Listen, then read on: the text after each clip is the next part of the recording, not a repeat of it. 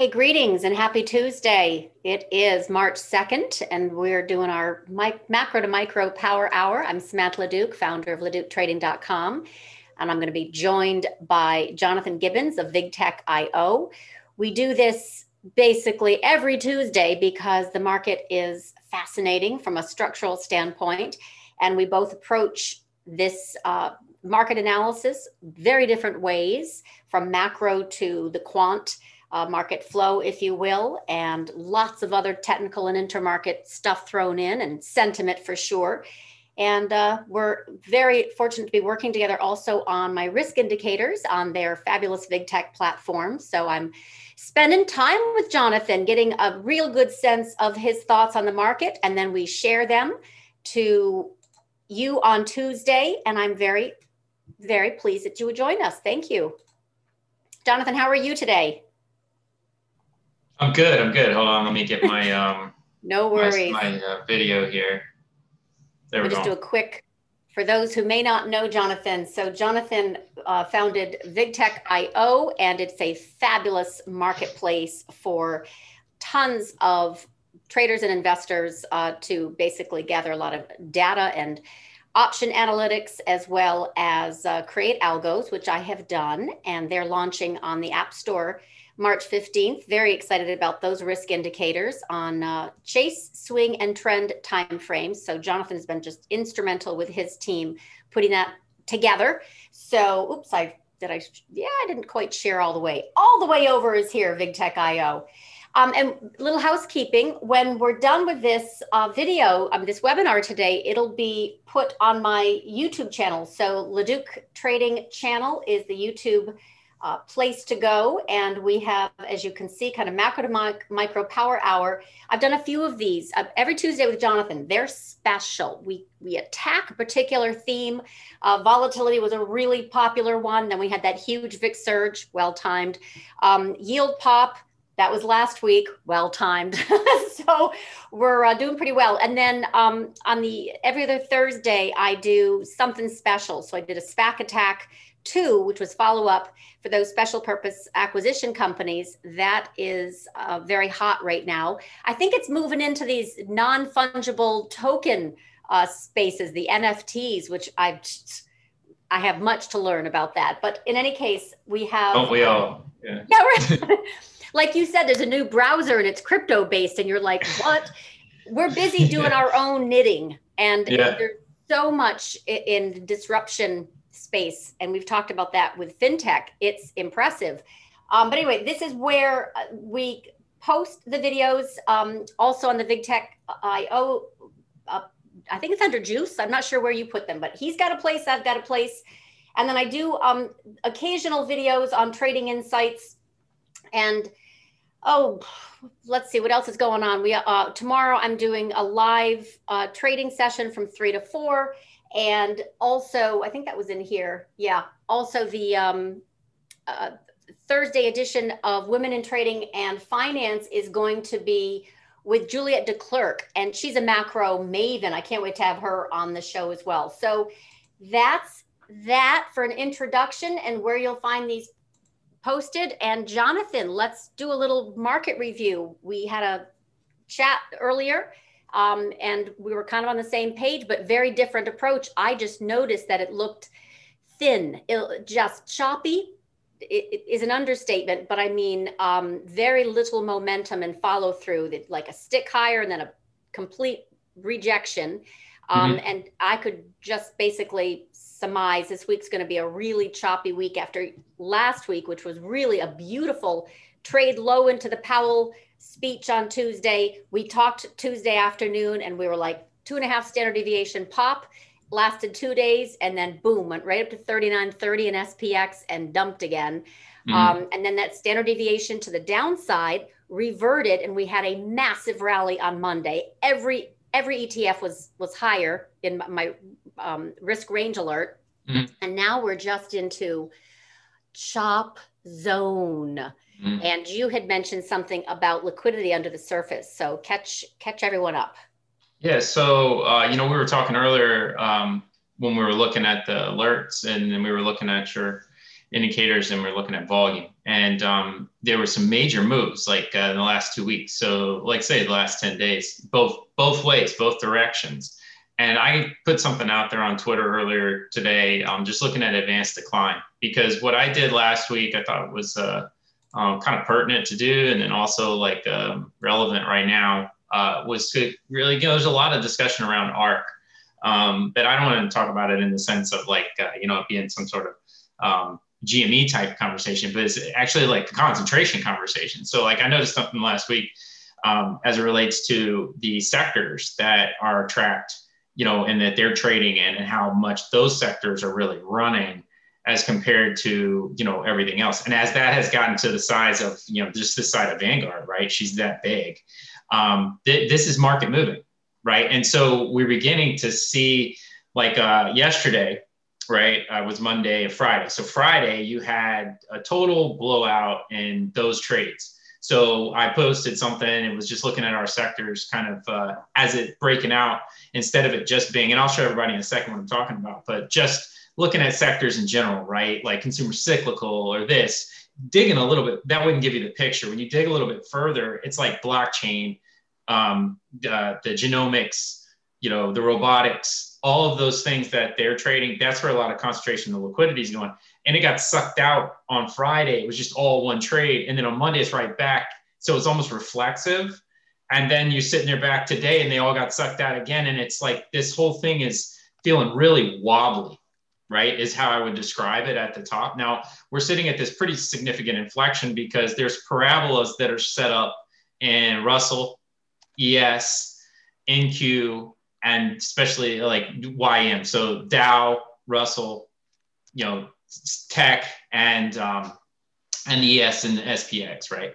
So those have all kind of, we're at that point of inflection where we're either, Q's already broke it. When they broke it, they dropped pretty significantly, what, 7-8% in that short period of time. And just from a sheer market structure perspective, then they bounce back. And now the YM is sitting right there.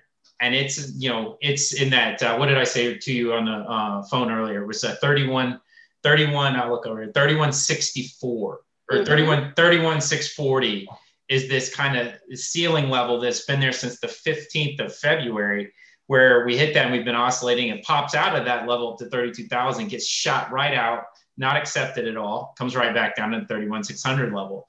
And it's been trading underneath that since. That parabola is kind of sitting right there too, that breaks. And, you know, I'm talking just sheerly kind of technical / market structure level. These things are pretty extended and have been extended for some time. You got this one-sided trade that is the ARK trade, which is a trap trade. If there's ever been a trap trade in the history of trap trades, that is a trap trade, because they expose everything that they're doing. They have limited, they rotate the way she talks about it very, very, very transparently, almost like on a daily basis. They post their trades and then she's talking about it every week.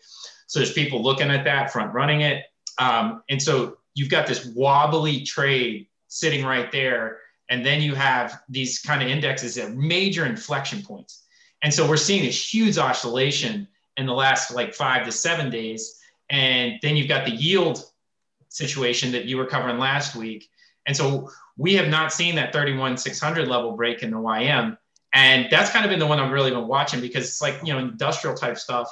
You know, I know it's a thinly traded, it's only got, you know, 30 or so index, you know, in the Dow Jones to begin with. But, you know, it's a situation where these things are, they can either go either way. And we talked about it earlier. It can really, when things are jostling like this, it can break up and out pretty significantly, right? And really rip, because this is an inflection point, or it can fall apart pretty significantly right here. And I know that volatility is kind of hanging around. It has not like given you any tip of hand here, but I don't think, and this is my 2 cents, is that this may last, you know, because we're going to talk about the dollar here in a second. You know, DX March futures contract rolls the 16th.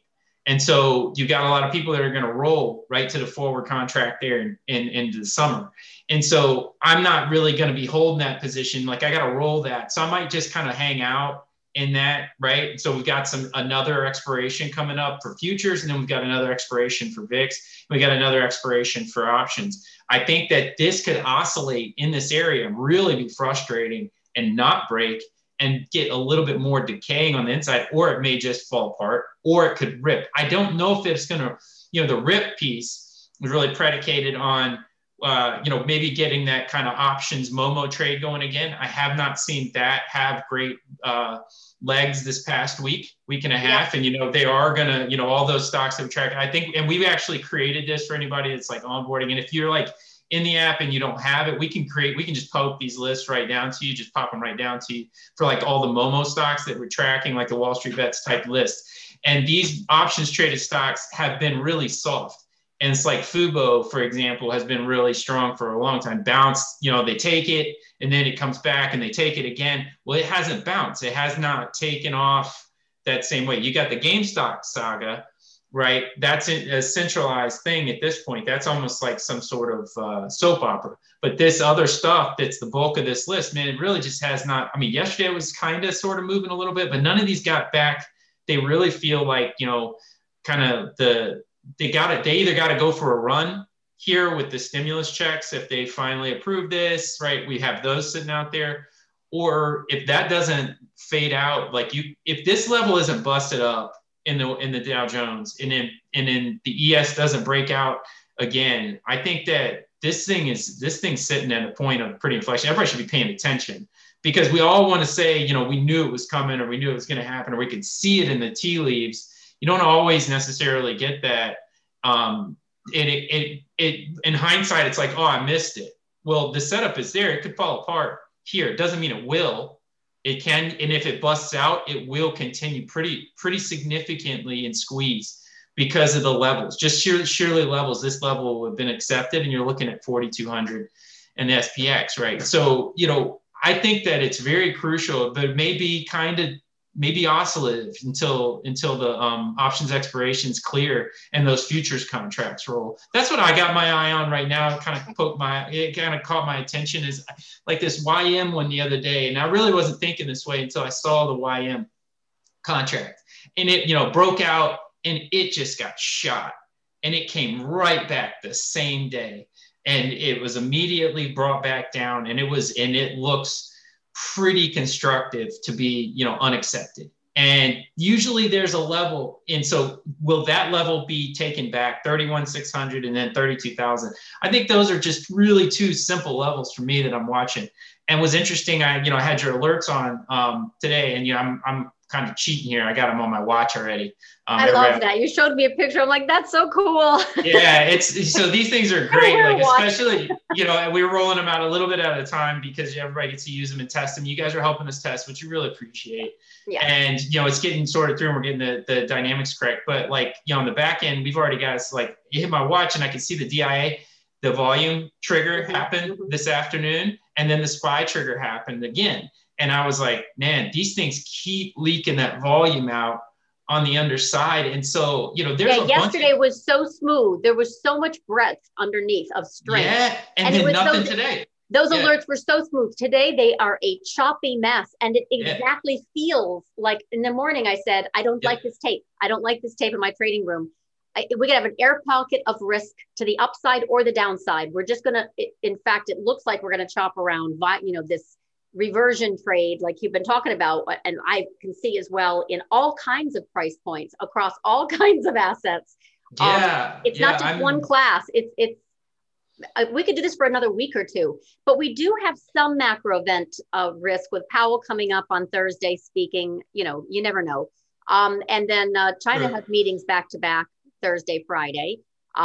Jobless claims isn't expected to be a surprise, but we do have, we've got some rate decisions. I mean, that's coming back into the fore, but mostly the ISM reports. I don't know if you go into that kind of detail on a macro front, but I track that stuff for, again, market moving news, but also sector rotation stuff, right? Because that's my thing. I really want to know when money's coming into a sector. And we've been long this reflation trade for 7 months. And I said last week, I think oil is going to pull back. And here's my thesis, but it's not going to be just, one and done. It's a process. And so anyway, I have this thesis and it's just this week where I'm going to start to kind of, test it, right? It hasn't confirmed, but yields are not softening that much, right? The bond market had its rout and they're like, okay, now what? Druckenmiller's still short. The charts still don't look very constructive for bonds or gold.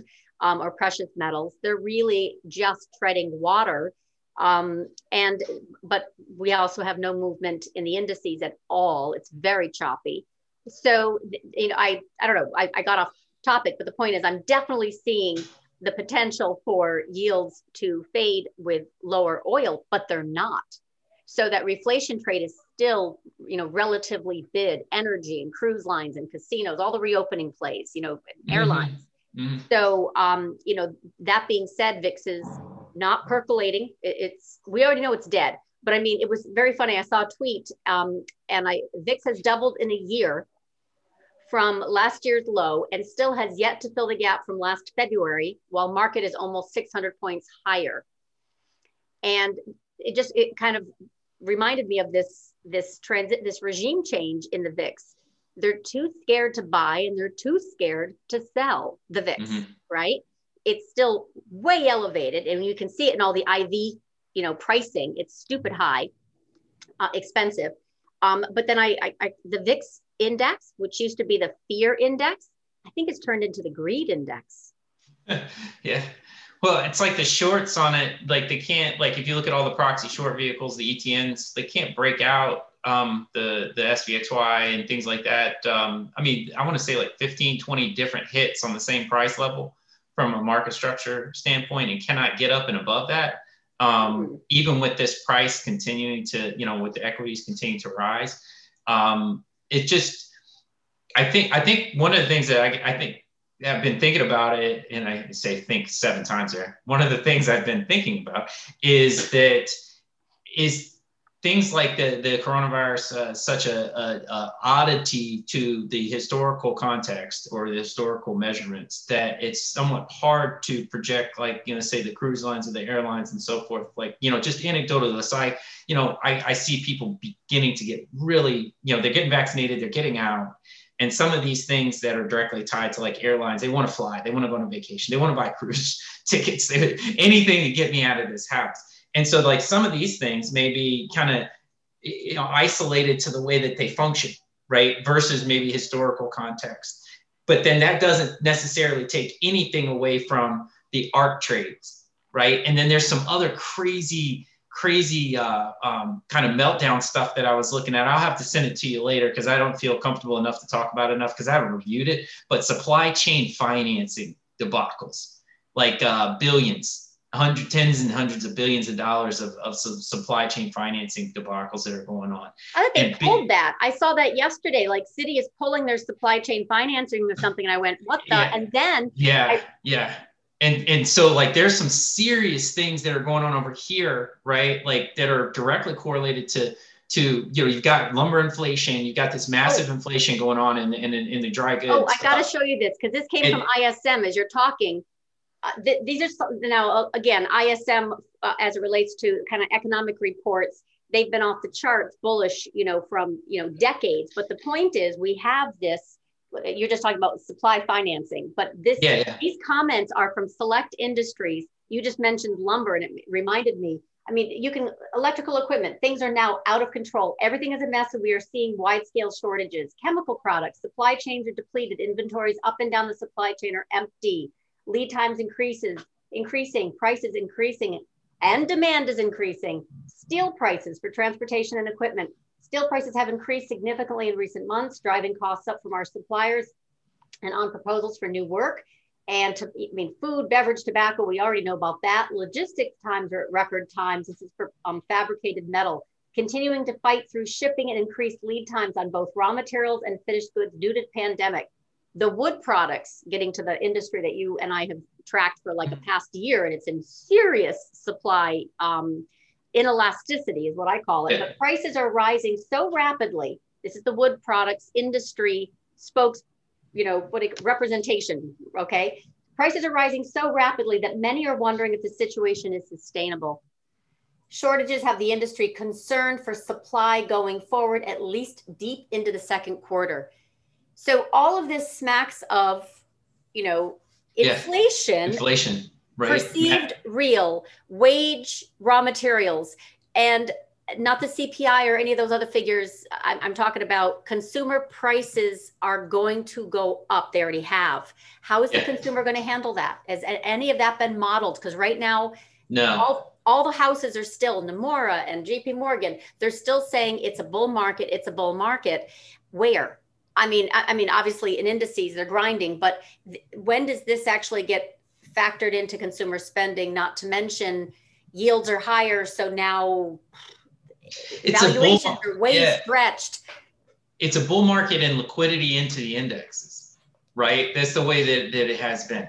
And so now we've got inflation, right? But byproduct of the, kind of the scientific engineering thing that they've been doing with fiscal stimulus, direct stimulus, and then the projects that are funded, so many projects being funded. And then they got if they're going to do the kind of a Green Deal or whatever, you've got a whole nother slew of direct fiscal, right? So that is inflationary. Then you have the direct money into the indexes, which I would call that's the bull market in the index. It's not necessarily like, a bull market of health. It's a bull market of liquidity or perceptions of liquidity. And so now we're sitting there in this like, look at ARK. Like, I don't want to keep coming back to the same thing, but literally it feels like the top end of this index the last 2 weeks has ebbed and flowed with how Cathie Wood performs on a day over day basis. And I could show you just day over day, this thing has mirrored what happens with those trades. And so then you look at the Momo index that we track, which is 100% kind of correlated to the sub stocks that are in what she's trading, and everybody's trading what she's trading. And so it's a liquidity bull, right? But, then if money's going to rotate or whatever, none of that has anything to do with the debt and the yield situation that you're talking about and all this other side. So it's like, it's very noisy, but it could be pretty simple. If there's a real concern with liquidity, right, that it becomes real, all of a sudden, we've got real problems that really are not being kind of counted on or being accounted for, I should say, like the inflation. Like this type of inflation is staggering as it relates to housing, as it relates to consumer goods. This will have impact on everything, right? Especially as people come back out, right? Then liquidity. Is liquidity going to be impacted as people come back out? Is money going to continue to be coming into the markets at the rate that it has? Or are people going to put that money in other things, right? Like it's a real conversation to be. I loved right? in just follow up to your comments there about ARK, but I'll get to that in a minute. But definitely the ISM prices paid versus inflation, just in reference to that CPI versus obviously what's getting paid. Every single one of the 18 industries reported are paying increased prices for raw materials across the board. And then ARK, just kind of in follow up to that, this is Druckenmiller. He did a 2021 kind of theme, what he's actually, he talked his book. Yeah. Inflation, sell bonds, inflation, buy commodities, technology, blue chips over high flyers, long XL quiche, and that this is his pair trade, short ARK. Yeah. And so this is, that in the same structure we're talking about where we're seeing this, the commodities are in, things over paper, still hot and troublesome. Now, if you have consumers now being, pinched already, and it's only going to get worse, what happens if the dollar rises too? 100%, right? 100%. What happens if the dollar rises too? On top of that's already de facto tightening already. What if the dollar goes up? You look at the mining sector, right? And what's so interesting is the performance in the precious metal sector, right? Like where there's been just literally nothing, and I'm just watching it in the system. I'm getting alerts all the time because we're working on an app, and I just get all these alerts, just this debacle that's going on in precious metals. And so I poke my head over there from time to time, and it's just falling apart. And this is before the dollar even rallies. And you're sitting there and you're going, what am I looking at underneath the other indexes? And so I just kind of panned around the other indexes, and they're kind of, the undersides are just soft. It's one thing to hear kind of over the top commentary or narrative from the big houses, the wirehouses, right? It's another thing when you're just looking at the actual underside of the transactional volume and so forth, and you're seeing more dispersion in sales than you are acquisition at the moment. And so you see these problems that are real problems, and does it manifest? Everybody thinking it's just higher, but the economy and the market aren't the same thing. And so I wonder, my whole thing, if I go back 2 weeks, was I said between February options expiration and March options expiration could be kind of a telling time where we've got that stimulus out there, that $1,400, the fiscal, that still, have they cleared it? Have they not cleared it? I haven't been really paying attention. I thought they voted yes this weekend, but then had to go to somebody else. Yeah. And so they'll get something done. And then what is that? What happens to that? And so is that coming back in for one more run at these kind of Momo names? And that gives you maybe one more push in the market, but all this underlying stuff hasn't changed at all. And if that doesn't come back in, and I said this privately to somebody, or does that come into the market in the teeth of kind of volatility starting to shift around a little bit in the latter half of this month of March, where we're starting to get towards option expiration, VIX expiration, and then maybe we see a shift going in towards the back half of the month and into April. I've been looking at this window the whole time as pretty kind of inflectionary in the sense that people are going to go back out. Are they going to continue to provide stimulus checks that we know? I mean, these stimulus checks based on just Robinhood's volume of new account setups and so forth, a lot of people with nothing to do. This came into the market. And if these people go back to work in any kind of structure, that's gone. That may not come into the market in that way. And are they going to continue to do these $2,000, $1,500 stimulus payments / UBI into the future, right? As everybody's going back to work. This gets, I usually don't go across pond moves with my mentals here, like where I go to like real world stuff versus just the market structure. But the market structure is not strong, and it's starting to deteriorate. And to see these kind of levels like hold, like the YM level, which makes me wonder, right? Is it kind of like what's your phrase, sold to you? Like you invented it. Yeah. Right? And right? I can see it in volume. I can see it under the surface in lots of different breadth indicators. And I can see patterns that are forming, and then it lets go. So but the volume could be so warped because of the inbound, right? That it's distorting what historically we've seen.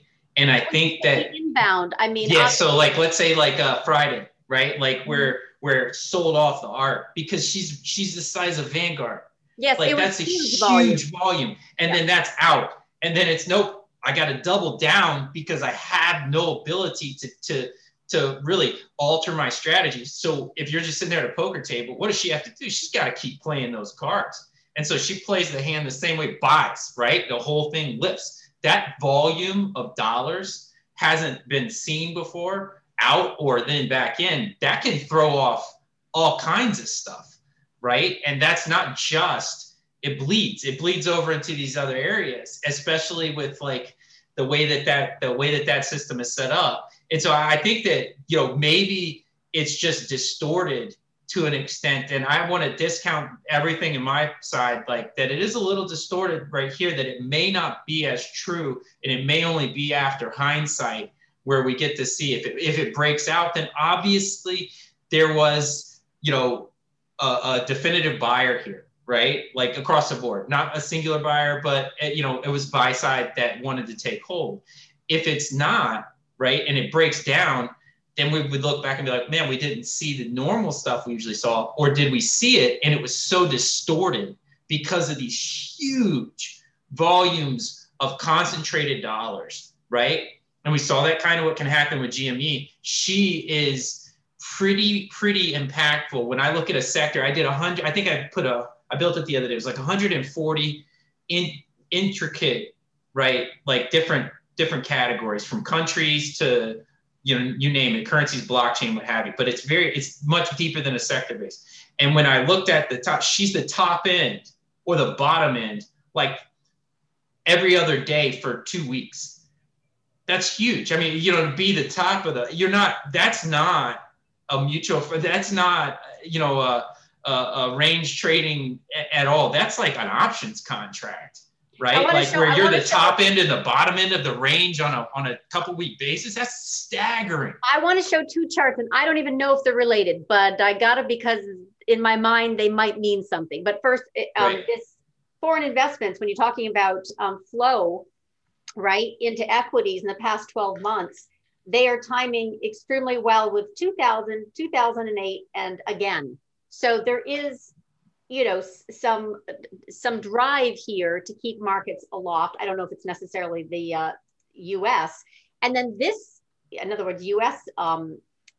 Dollars, and this spot gamma chart came up, and I did like it. It's basically equity index puts don't agree with ETF put selling. Someone is on the wrong side. So just take a look at that for a little bit. Contracts. Mm-hmm. Yeah, that totally. Is a massive. It's a bifurcation. And so somebody's wrong, which is why, really jives with what we were saying a minute ago, that realistically it could break either way. So it's either going to revert or catch down, right? And, somebody is, you could really be on the wrong side of the situation here. And that leads to distortion. That kind of furthers my distortion thesis here, is that there's liquidity problems at the moment. And then we're starting to see supply chain problems, supply chain funding problems. That was staggering to me, because that kind of goes back in, and we've had these options liquidity problems, right? We had it the other day again with GameStop doing that deal in the last 45 minutes, where it went up 300% in the last 45 minutes. Here we go again. We've got these pockets of kind of bizarre liquidity situations that it's almost the tale of this. I don't know what the word I'm looking for. It's like the theme of this past 6 to 9 months is, where's the liquidity pockets and how volatile are those pockets? And then those pockets cause the changes in the market action. And we've seen that with the gamma squeeze back in the summer with the big tech names. Then we saw it in the Momo stocks, and after the election, we saw it in the IWM type structures, the small caps after the election, where it was just kind of rolling around. And now we're kind of at this place where what's the liquidity situation really at the moment? It's so wonky that she's moving the market around, right? You can see that, and I'm trying to, I don't know, right? So one thing that I did grab, because we had such a big move, obviously, in bond land last week, but not just that. I mean, the number of commodities in the ISM manufacturing report that were up in price and in short supply were both at their highest level since 1999. So inflation expectations driving that risk premium, driving yields higher, bonds lower. I mean, you've seen the prices of rhodium and uranium and all kinds of other things that are just, shooting up like hot fire flames. Luckily not oil yet, because then we're in trouble. Yeah.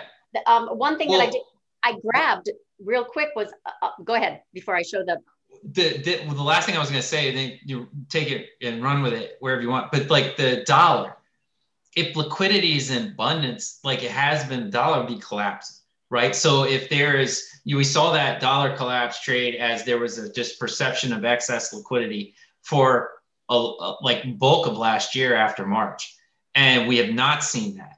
And so dollar is now kind of leveling off, if not basing itself to kind of take a run here. Well, that kind of ties back to that perception of, excess liquidity in the system as it relates to debt instruments. And we saw BKLN, right? Senior loans and a bunch of other stuff last week for the first time. Yes. Yeah, exactly. Start to show some real problems, right? LQD and so forth. So, and then you see the supply chain bond problem where they're freezing up $10 billion, like a line of $10 billion. It's going to put 50 to 75,000 people out of work, was the article that I read. I'll forward it to you. But like, these are staggering type things. That, to me, the dollar, so that we can kind of touch on our thing that we came here to talk about today. But it's all related. We have to talk about, that's what I see. Volatility. We have to talk about duration risk. We have to talk about inflation to really, really respect the power of the wrecking ball that the dollar higher can be. Oh, yeah. Oh But we yeah. can't have a conversation without the arrest. Yeah, totally. So like to me, the dollar's sitting there now, and you've got it. It has stopped. It didn't fall apart. Everybody's like, it's going to drop another 6 to 20% this year, with all the markers at January 1. It kind of just like is then leveling off and created a base here, which kind of goes back to the logic of, if I'm hedging, right, and I've got a huge exposure, I'm going to hold some dollars because I'm not sure about all this, right? I'm not sure about the debt. I'm not sure about the liquidity in the system. You saw the yield problem last couple of weeks. So you still haven't seen a dollar rip. Dollar's up 1%, right? 89.50. We haven't had a pullback to cause a rotation into the safety play of dollars either. They're certainly not going to buy bonds and gold. I mean, or they haven't. Even in the soft patches, they have not served as hedges. Mm-hmm. And volatility has been a one-hit wonder. So really, cash is the safety play, and 100%. Yeah, and you haven't seen the you haven't seen a confirmation that there is a liquidity problem yet. That there's been feelings of it, but there's not been a confirmation yet. And so the dollar's like almost non-confirmational as much as but it is being bid. It is being bid in size. Yeah, I remember when I said that I was watching DX futures and there's just it was like Lord of the Flies. It was like 2 contracts, 1 contract, 50, nothing. Like a really limited bid. That's not been the case. Every time it comes back, pretty decent purchasing, right? That's coming into those in size to those contracts. A real structural reason for that. I mean, hedge funds have been benefiting greatly from this overnight, repo rate and low rates to do a whole bunch of futures trading.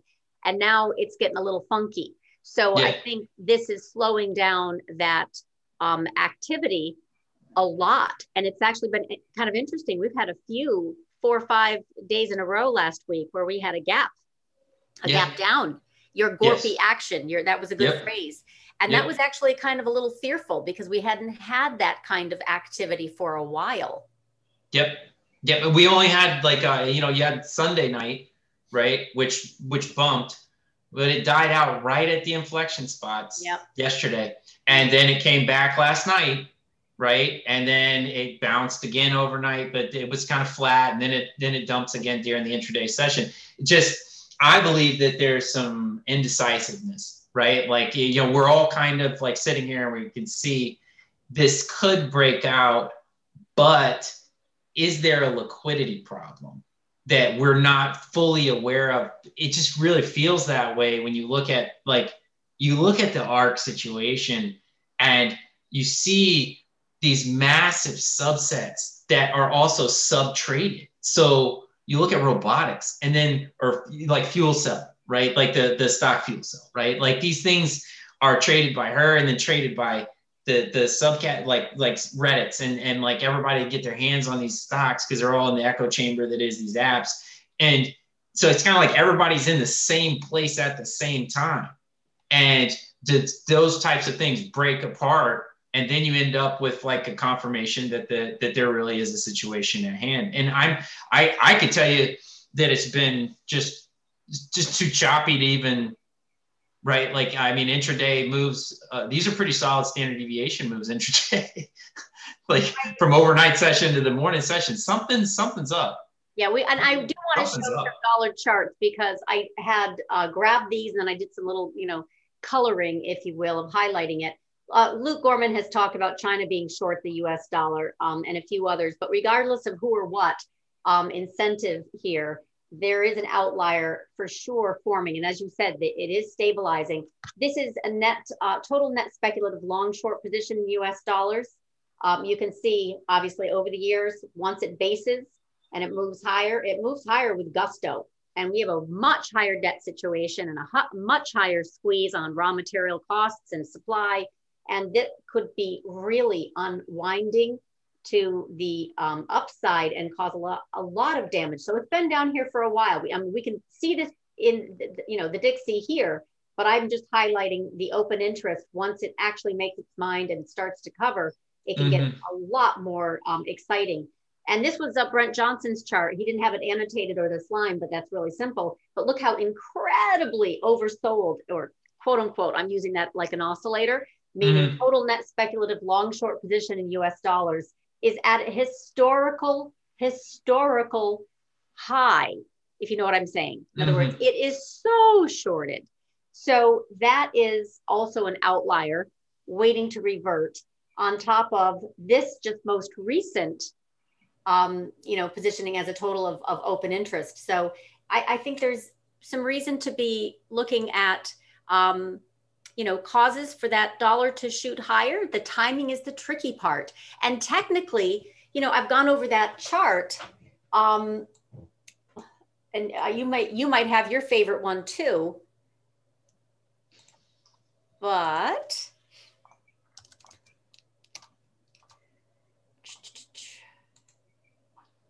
did I just post this recently? That's March. Yep. Where's the one with dollar and gold? It's a good one. Yeah, February 28th, that'll work. All right, so it's not today or tomorrow, it's not this month, but in any case, end of month. I've shown this one before, so I'm just doing it again. So this is the US dollar. This is gold inverse, because obviously, for obvious reasons. This is August. So it has been just in kind of this channel. And when it got outside, and we both said, yeah, we don't trust that. And it went right back in down, meaning for gold. So gold is still fading with bonds. Bonds obviously picked up to the down speed recently. And here's the dollar. So, this was just last week. It's not even including Monday, Tuesday's action. I don't know. You got anything? Technically, it's still basing. Yeah, 100%. Like if I shared, like, if you let me share, I'll share this. Go ahead. I think you gotta allow me to. I do? What do you mean? You host participant. Why? Okay, There we go. Okay, so like I'm looking at like dollar here, right? And this is like longer term. This was my area, right? Just using UUP as a proxy. This was my area here, and you can see the point of control here around this level, 1% lower, which is, translates over to futures pretty around the 89.50 to 90.50 level. Yeah. And we kind of hit there and we're just sitting here. And this is why I'm on the fence. The week has to finish itself out, because, the longer we sit here, the more these positions kind of, will hold the fort, hold the line, and those speculative positions will start to recede. And as those start to recede, then you could see it get up and out here. The longer this sits here, the more likely that you get a firm basing on it. Now, this has been since the beginning of the year here. This is why I think that we're having indecisiveness and it correlate to the indexes, because you're seeing the exact opposite in the indexes. They're trying to make, higher highs, but they're kind of starting to oscillate. And this has been going on for about 3 to 4 weeks now. And we got a little pop up here or there, but it's really dicey. I believe, you can't really read too much one way or the other at the moment, other than these are major zooming out. Like this is the largest level of the market where the dollar stopped at. And that's like a low risk situation. If you're just a large desk, it's a lower situation to kind of hedge at the minimum, if not to begin to speculate a little bit. But everybody's still fearful of the total fire hose of liquidity as they have as the primes have treated this, right? The last 9 months, right? Since March of last year, really. Well, it's almost 11 months, right? Since we had this mess back here in March, they blew it out. So I think you got Powell at the end of the week. You've got Yellen still sitting out there. You've got the $1,400 direct fiscal. You've got this Green New Deal. Maybe we don't know anything until the end of the first 100 days, right? Like that could play into this as well. I also was looking at this is ARK right here, just tracking the ARK, and you can see. This is what I'm talking about. So the volume flow out is just catastrophic. And then the momentum is all just bounce reflexive. And you can see the largest section of the market trading. I mean, this is a big deal. This goes back to June. The weight of this market structure is now on top of this. It means everybody's loaded up here on the buy side, sitting there and trapped. So, I start to see this type of structure. This is everywhere. This is all the Momo stocks look like this now, where they were all underneath it. Now they're all above. And so this is, I think that these are all kind of correlated to an extent. Like, maybe we need to be on alert that like this is a situation that could turn more so than we think. And maybe we see, like I saw, this is what I was referring to with the advanced decline. You're looking at semiconductors, mobile payments, robotics, social media, blockchain, internet, 3D printing, gaming, right? Even the banks, broker dealers, biotech, genomics. It's just all sell side. And this is to me super concerning as it relates to like a turn. And if you get liquidity to turn, and people's perception changes, the dollar should fall the way everybody projected it would, and you should get that next move up in the equities. If the dollar holds firm here and then turns, then like you said, it would definitely have a meaningful impact on all things, really everything. I think that you can see the dollar rise. Maybe the dollar rises a little bit with the equities in ahead of it, right? To an extent. I don't know. Like I'm on alert because of that art. Do you see the volume flow I showed you on I know. When you said that, I went looking for the chart I had seen, and it's by Suburban Drone. It's not mine. He's like, this is insane. Yeah, it's heavy volume. This is skiing uphill now. And it's very much Bitcoin and Tesla related, because now they're all tethered. Forgive the pun. Yeah, it's a good one. Yeah. Okay, so that is a scary looking chart, but it can bounce here, right? That's like what is that? You saw these markers, right? Really, really straightforward markers. Here, I'll share them again. What do you mean by markers? I saw Zoom, beat with a fabulous guidance and then completely impale itself from its open to, this is a breakaway gap right now. It's like crazy. Right. This 143 level for ARKK, 144. That's a breakaway that broke away, and it got rejected pretty harsh today. Oh no, do on a weekly. I can tell you a whole bunch of tech stocks that have a gap down on a weekly. Here's the first one. This is the weekly view. This is even worse, right? Now do QQQ. Right. Hold on. Let me. We'll jump over here. Yeah, you got to do them on weekly because they're more powerful than a daily. Like Q's got a breakaway on the. Okay. Yeah, it's got a breakaway too. Now do Microsoft. This is what I do. This is what I do on my weekends. All right, that's also a gap down on a weekly. Now do Amazon. Yep. This is of course, and if you look at other gaps, they did travel down a little bit before they stabilized and went higher. But the point is, I do not think that this chop right now is constructive for higher, despite all of the bullish sentiment. Yeah. You got Amazon, Microsoft, the Qs, ARK. Forget about Tesla. It looks like a fabulous Head and Shoulders, big picture. But now we can get bought, right? But we need some kind of catalyst, I think, to. Are you showing your charts? Yes, you are. Yeah, okay, we right need now. a catalyst for higher and liquidity right now when we have. Oh goodness! Even BlackRock, who is let's just say fully invested, came out with a piece yesterday, and I uploaded that for clients in the Slack channel where, we're talking BlackRock, which is kind of big picture, but let me just find this real quick. I just had it open and lost it again.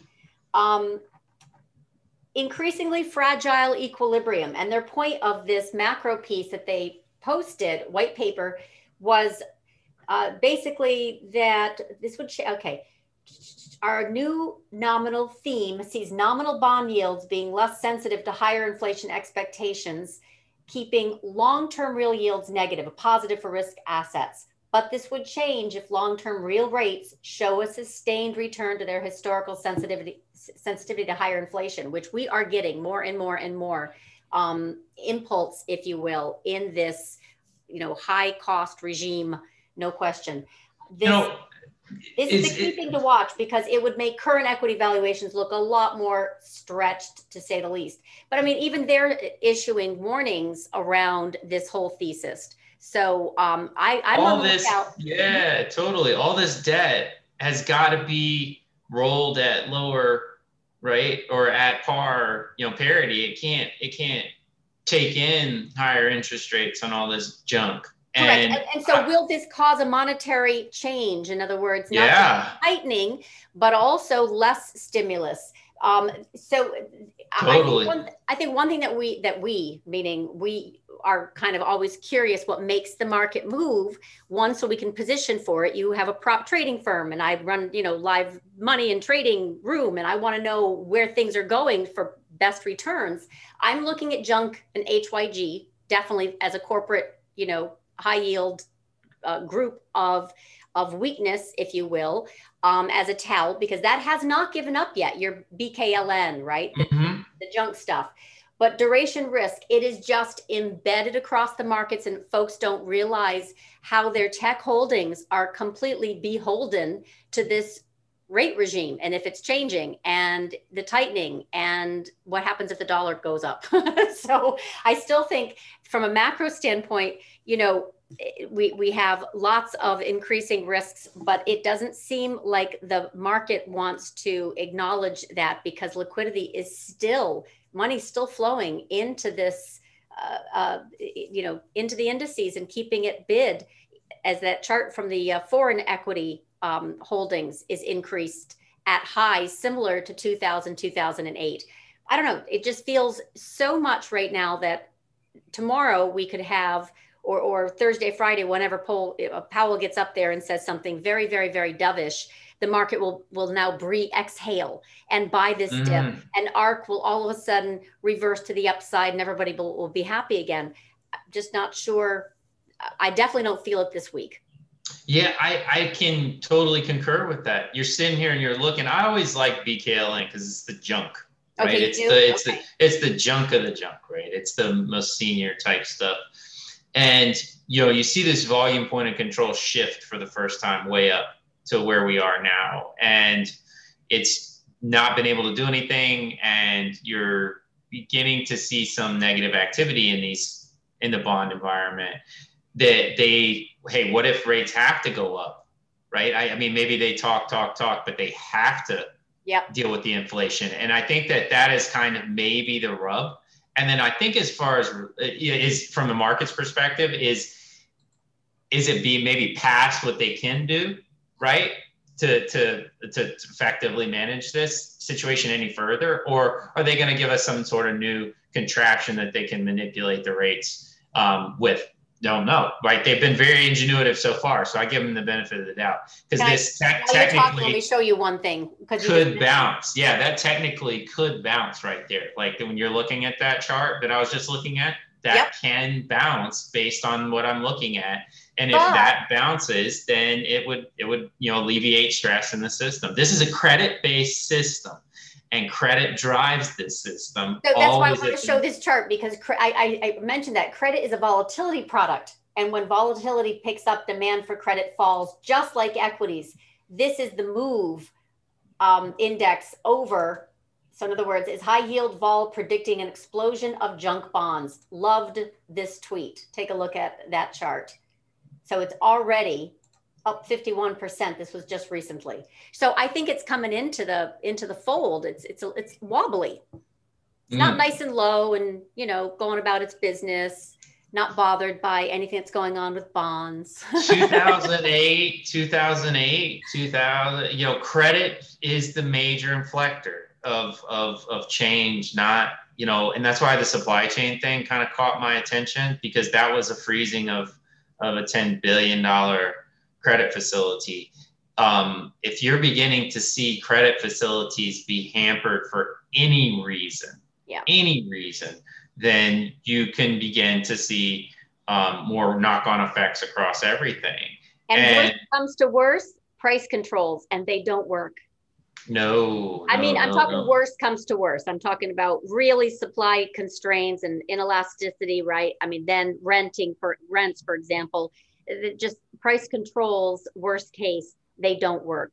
And Peter's mentioning in chat, like oil, gasoline is bouncing about, and it's definitely a tax on household cash flows.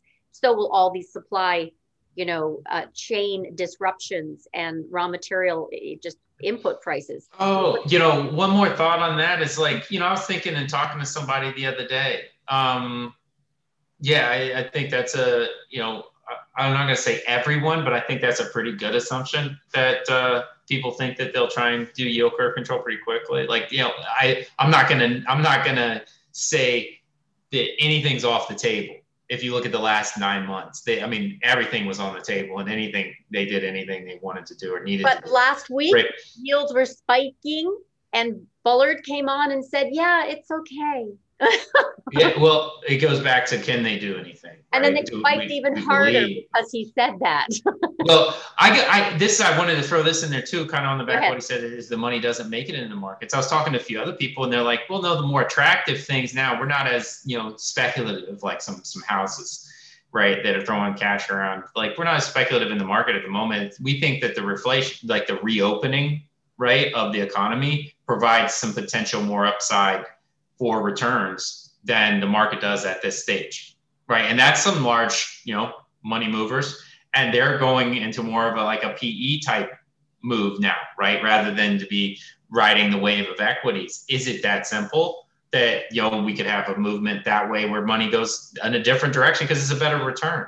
And because things have been closed, like you look at some restaurants, like the restaurant, I don't have a restaurant index in front of me, but I know they were raging higher the past couple of weeks, as things begin to reopen.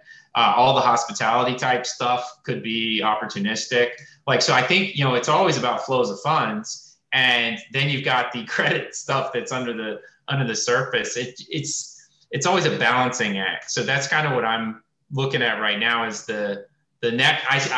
To close my thoughts out, because I know we're, approaching our time frame here, is that effectively, this was my window where, we've got this first 100 days coming to a close by the 15th of April, or the end of April, whatever, right in that window. And then you've got for Biden, then you've got the stimulus, you've got the Green Deal, whatever that ends up being, infrastructure, you've got the interest rate problem, and you've got these options expirations. And so far, right, it's not taking off. It's just kind of holding the line. So do we see this falter here, or does it actually break out? I think it can go either way, but we are beginning to see some nervousness that we have not seen a prolonged period of nervousness. So no, but that nervousness is manifested right now is they're afraid to buy and they're afraid to sell.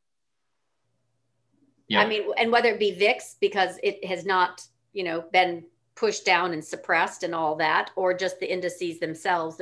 I think your time frame might work, because I just look at it and I see this week and next week, if we stay in this chop zone, it's more bearish than bullish. Agreed. 100%. The longer it goes. Mm-hmm. Yeah, the longer it goes and the more it deteriorates. And that's exactly, I saw the comment from Sal. That's exactly what I was saying, right? If you put anything on the table that you say, oh no, they wouldn't do that, or they can't do that, they're after the last year, they'll do anything. Having said that, we're dealing with a bunch of, kind of unintended consequences at this point, like we talked about last week. We're not sure how all those play out. You got all that money that did go in the fiscal, and it is being inflationary at the moment. And is there problems with it? But that's not like directly, the way money flows is just not always directly correlative one-to-one, especially if it's going to direct consumer pockets versus business pockets versus bank pockets. And then you got credit facilities. So, I think it's too early to say. I'm nervous about this the longer it sits here. And then if it begins to break out, I don't know, my easy level is 32,000 in the Dow and 31,600 in the Dow. So if it gets over 31,600, A little bit. 31,600. Okay. Yeah, 31,600. I'm like, okay, I give it a benefit of the doubt. It breaks out to a new high. Okay, I give it a little bit more benefit of the doubt. If it does not get past those in the next week or two, it's time. Happens. We'll see what happens. We will have currency volatility and relative to the peers. Oh, I did want to show one particular chart. Go for it. Where was this? Relative to the peers. Am I going to find it? Oh. This. I can't find it. I'll tweet it because that was a good place to end. No, I did. Reflation story in the G10 currency markets, percentage change. Yes, that's the one I wanted to show. This is the one that I think we might be looking at now. If we do see this revert, in other words, dollar starts heading up and the other commodity based nations, if you will, with their currencies start to pull down. That's what I'm looking at as well. Which would deteriorate, that would just incinerate the whole movement to EM, right? Like it was the trade of the year. Like if you look at EWZ Brazil, it's been just getting clubbed the last couple of weeks, right? Like 25%, right? But the commodity stocks, Vale and Rio have been hot fire flames because inflation, right? Like inflation, right? But I think this is the reflation story that I'm watching closest when it comes to currencies. It's great. This is excellent. All right, so that was the one I wanted to end on. And then any other comments? Good. This is to be continued. We'll find something else very timely for next Tuesday. And then this Thursday, before I forget, because I definitely don't want to, I have, speaking of macro, okay, Juliette de Klerk. So this is really a woman that I saw years ago on Real Vision and just thought she was hot fire flames as it relates to her pattern recognition and then ability to kind of explain it and capture, especially fixed income world, if you will. She's got her own boutique, and I'm talking about high-end research for institutions. It's like $10,000 a month, so she's really good. Anyway, she's going to come on Thursday, 1 o'clock, because she's in France, so it's not a 4 o'clock